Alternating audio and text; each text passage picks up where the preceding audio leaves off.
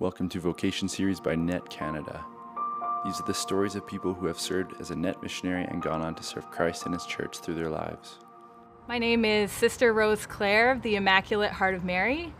I am a member of the Queenship of Mary community based in Ottawa, Ontario, and I'm also a Net alumni. I served on the years of 2012-13 and 2013-14. How did God work through your year on Net Canada to help you find your vocation? Yeah, my 2 years of Net were amazing, completely life-changing. I had so many beautiful moments to grow in deeper relationship with the Lord and with my teammates. Have grown in ways that I never thought I would. And I guess in terms of my vocation, it has completely helped me prepare for my vocation in many different ways. One in particular, my prayer life was not very solid before I went on Net, and Net really gave me a way to go deeper in prayer and to make that prayer life solid and constant and faithful.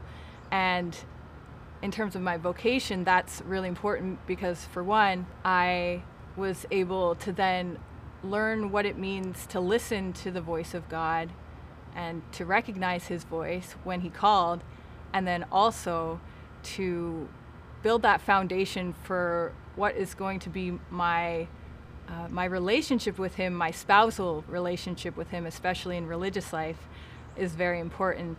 It's everything. So having built that prayer life on Net has really laid a very strong foundation for my vocation. And also just in little small ways being able to taste little glimpses of the evangelical counsels, the vows of poverty, chastity, and obedience. So, we're given a modest stipend, encouraged to live a missionary lifestyle. We're not allowed to date on our year of Net, so really encouraged to set appropriate boundaries with our brothers, to really see them as brothers and really have that heart to focus on the Lord for that year. So that really helped in developing the self-control and the what it takes to live the vow of chastity. And then for obedience, I know there were definitely times when I, on Net, wanted to do something really badly, wanted to do a particular ministry really badly, but for the good of the team and for the good of the ministry, my team leaders prayed and discerned that it was not the right timing for that. And so in obedience, I was able to practice that obedience, really just, surrender my own will, surrender my own desires for the good of the team and the good of the ministry. So those are just a few ways that Net has helped me prepare for my vocation.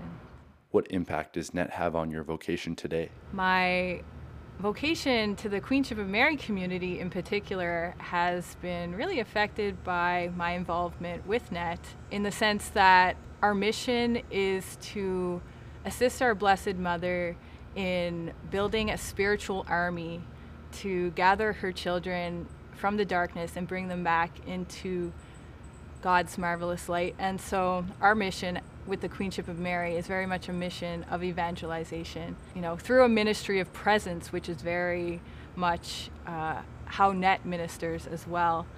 Just having had that experience with Net, I really got a taste of that, of what I would be eventually doing now in my vocation with the Queenship of Mary, and being able to go out and bring those who are lost back into God's light, specifically now through our Blessed Mother. So it's been amazing to have that experience with Net, and I'm so grateful to have had that foundation in order to now be able to live it out in my vocation with the Queenship of Mary community. What is your favorite childhood movie? I really liked Disney movies a whole lot. I don't know, a lot of other kids maybe liked, the classic Lion King and those ones. I really liked one that was maybe a little bit more underrated, Snow White, classic. For some reason, really love that movie. So, if you could write a best-selling book, what would it be about? Okay, so, maybe stay on the Disney princess theme. I always kind of had this idea for this book Well, since I entered religious life, like a book for little girls, it would be called Vatican Princesses. You know how girls just love Disney princesses and, they love the different dresses and that kind of thing. Well, I kind of had this idea of having a book where it would be all the different orders of different sisters around the world, and they could really kind of look at the different habits, and that would be interesting to them. And then, but then also get to learn about the different orders, and but also realize that, Vatican princesses, like we are daughters of the king, just have that inspiration to look up to when it comes to religious life. So, What would you tell someone who's interested in doing NET? Anyone who was interested in doing NET, I would tell them just go for it. It's an amazing, life-changing experience.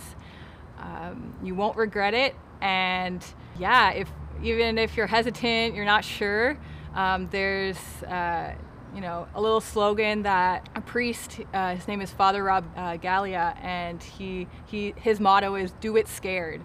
So even if it's kind of overwhelming, it's totally worth it, and it's just a chance of a lifetime to receive so much from God that He wants to give, and to really grow in your faith, but then also to overflow that love of God to others, and to hopefully bring back the young people who are so in need of God's love and so in need of just that knowledge that He loves them.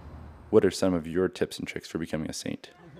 Yeah, I like that question. Yeah, tips and tricks. I don't know if they're tips and tricks, but not a saint yet, but on the way. Just realizing, accepting, and embracing my inner poverty, I think would probably be the thing that I would want to work on the most. It's a huge part of our journey of sainthood, and because it's realizing that God is God and we're not, and just to let Him do it, let Him make us a saint, because we can't do it on our own, and to remember that it's not about us. I'll take a little tip from Blessed Dina Belanger.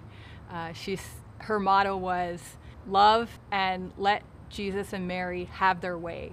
I think that kind of sums up really what it takes to become a saint. So, I want to discern my vocation. Where do I start?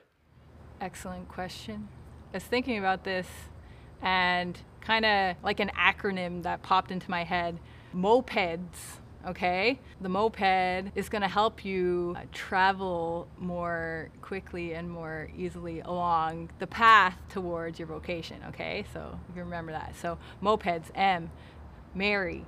So entrusting your vocation to Mary, game changer. Seriously, I did it. It was a game changer. It was amazing. O, openness. Having an open heart to whatever God would have planned for you. That's the first step, really. P is prayer. Really, like I was saying earlier, developing that solid prayer life to learn how to listen to God, and if possible, making daily mass part of that as well. E, explore. So exploring different vocations, if it's religious life you're kind of feeling a tug towards, or priesthood or whatever, check that out. If it's marriage, start dating. It's just exploring the different vocations to see what God is kind of stirring in your heart in that regard.